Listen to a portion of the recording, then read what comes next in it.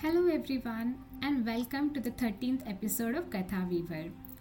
Dear listeners, do you recall the story of Garuda?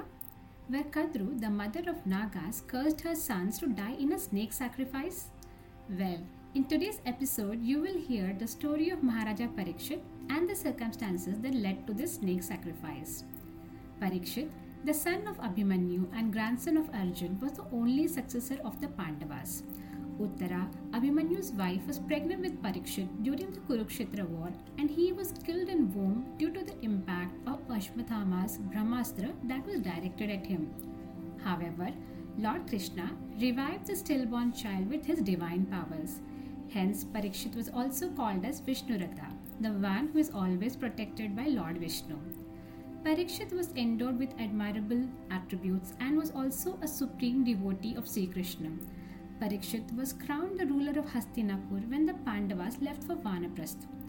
Maharaja Parikshit ruled the kingdom with righteousness and fairness, and his subjects lived happily under his rule.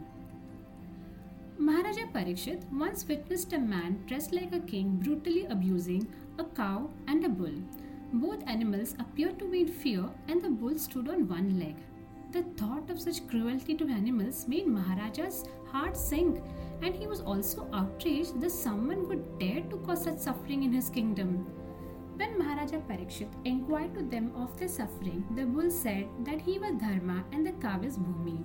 He mentioned that his four legs were nothing but the four pillars of Dharma, that is Tapam, austerity, Shaucham, that is purity, Daya, mercy, and Satyam, truth. The bull lamented that Dharma began losing each leg when Yugas transcended, and that Kali is currently attempting to break his only leg of truthfulness.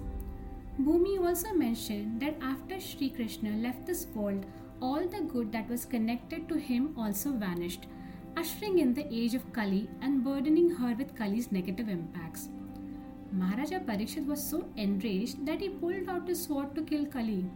Kali got scared and at once abandoned the disguise and fell at Maharaja's feet. Due to Kali's submission and the fact that it is against a king's code of honor to kill someone who has surrendered, Maharaja Parikshit asked Kali to leave his kingdom immediately. However, Kali requested Maharaja for some place in his kingdom where he could live. Maharaja Parikshit allowed Kali to live in places where prostitution, drinking, gambling, and animal slaughter were practiced. Kali again requested for few more places, and Maharaja granted him permission to reside where there is gold, because jealousy, hostility, falsity thrive in such places. Thereafter, Maharaja Parikshit re-established the lost legs of the bull and did activities that considerably improved the condition of Bhumi. Friends, it is said that Kali entered the crown of Maharaja Parikshit as it was made of gold, and this influence caused the incident which I am going to narrate now. Maharaja Parikshit once went hunting in the forest and grew very exhausted, hungry and thirsty. He came upon a hermitage while looking for water and approached Samika Rishi, who was sitting with his eyes closed. The sage was actually deep in meditation. This irritated Maharaja Parikshit as he didn't receive a warm greeting or anything to eat or drink from the sage, and he felt ignored. Even though Maharaja Parikshit has never harbored resentment towards anyone, hunger and thirst caused him much agony. As he was leaving, he picked up a dead snake from the floor and placed it on the shoulder of the sage. When the sage's son, a powerful Brahman, learned of this, he cursed Maharaja Parikshit that a snake bird would bite him in 7 days. When Samika Rishi came to know of this curse, he became very upset with his son, since he felt that his son has bestowed such a terrible punishment for such a minor offense. Reminding his son of the noble status of Maharaja Parikshit, he told him that Maharaja Parikshit is a great ruler, who is also the supreme devotee of Sri Krishna and personification of God himself. Samika Rishi asked the gods to pardon his son for being so immature. On his way home, Maharaja Parikshit was distressed as he knew he had committed a sinful act. He wanted to repent for his sin when he received the news of his imminent death and accepted it gracefully. He sat down on the banks of Ganga and decided to fast until death so that he can be liberated from the worldly desires and attachment. At the same time, many great sages, along with their disciples, arrived from different parts of the universe and joined Maharaja Parikshit. Maharaja Parikshit informed the sages of his decision, and the sages gave Maharaja their approval and said that they will wait there till Maharaja Parikshit joins the Supreme Lord. Maharaja was also visited by Sage Sukadev Goswami, and he requested Sage Sukadev to narrate the transcendental glorious pastimes of Lord Krishna, as he knew that whoever listens to it will be liberated from the cycle of birth and death. In the meantime, Naga King Takshak was on his way to kill Maharaja Parikshit. Takshak was aware that the king was surrounded by powerful sages who might act as hindrances, so he decided to trick them. He asked his tribe to disguise themselves as Brahmins and approach Maharaja Parikshit with fruits, seeds, and leaves. The tribe, then abiding the instructions of Takshak, approached Maharaja Parikshit with the fruit. Takshak was hidden in the fruit in the form of worm. Maharaja Parikshit was aware that his end has come. He smiled and took the fruit from the Brahmin. Takshak then transformed himself into his original form, wrapped himself around the king, and killed him.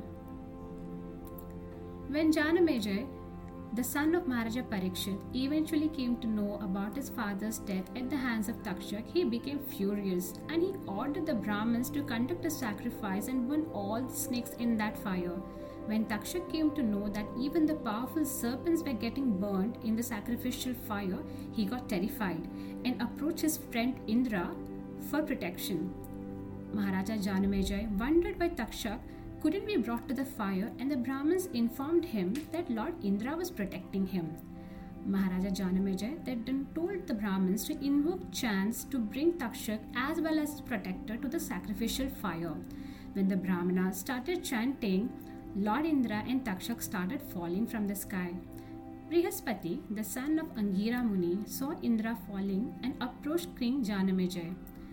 Brihaspati told him, "O Maharaja, it wouldn't be fitting that the king of snakes Takshak dies at your hand, as he has drank the nectar of immortality and immune to death. Life, death, and a personal journey to the next life are all caused by one's own activity. Hence, no other person is responsible for creating one's happiness or pain other than the person himself. Therefore, O Maharaja, please stop the sacrifice and the killing of innocent snakes." Maharaja Janamejai honored the wisdom of the sage and stopped the sacrifice immediately. Friends, do you know that Takshak had been planning revenge on the Kuru king since quite some time? Well, it's a story in itself, and I will share it in one of the upcoming episodes.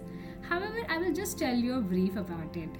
Lord Krishna and Arjun had once burned the entire forest of Pandava, where Takshak and his Naga tribe used to reside.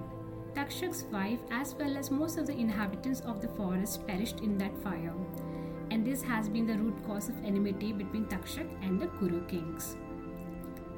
Hope you enjoyed today's episode, friends. Thank you so much for tuning in. Please do connect with us at vachak@kathaweaver.com. Bye.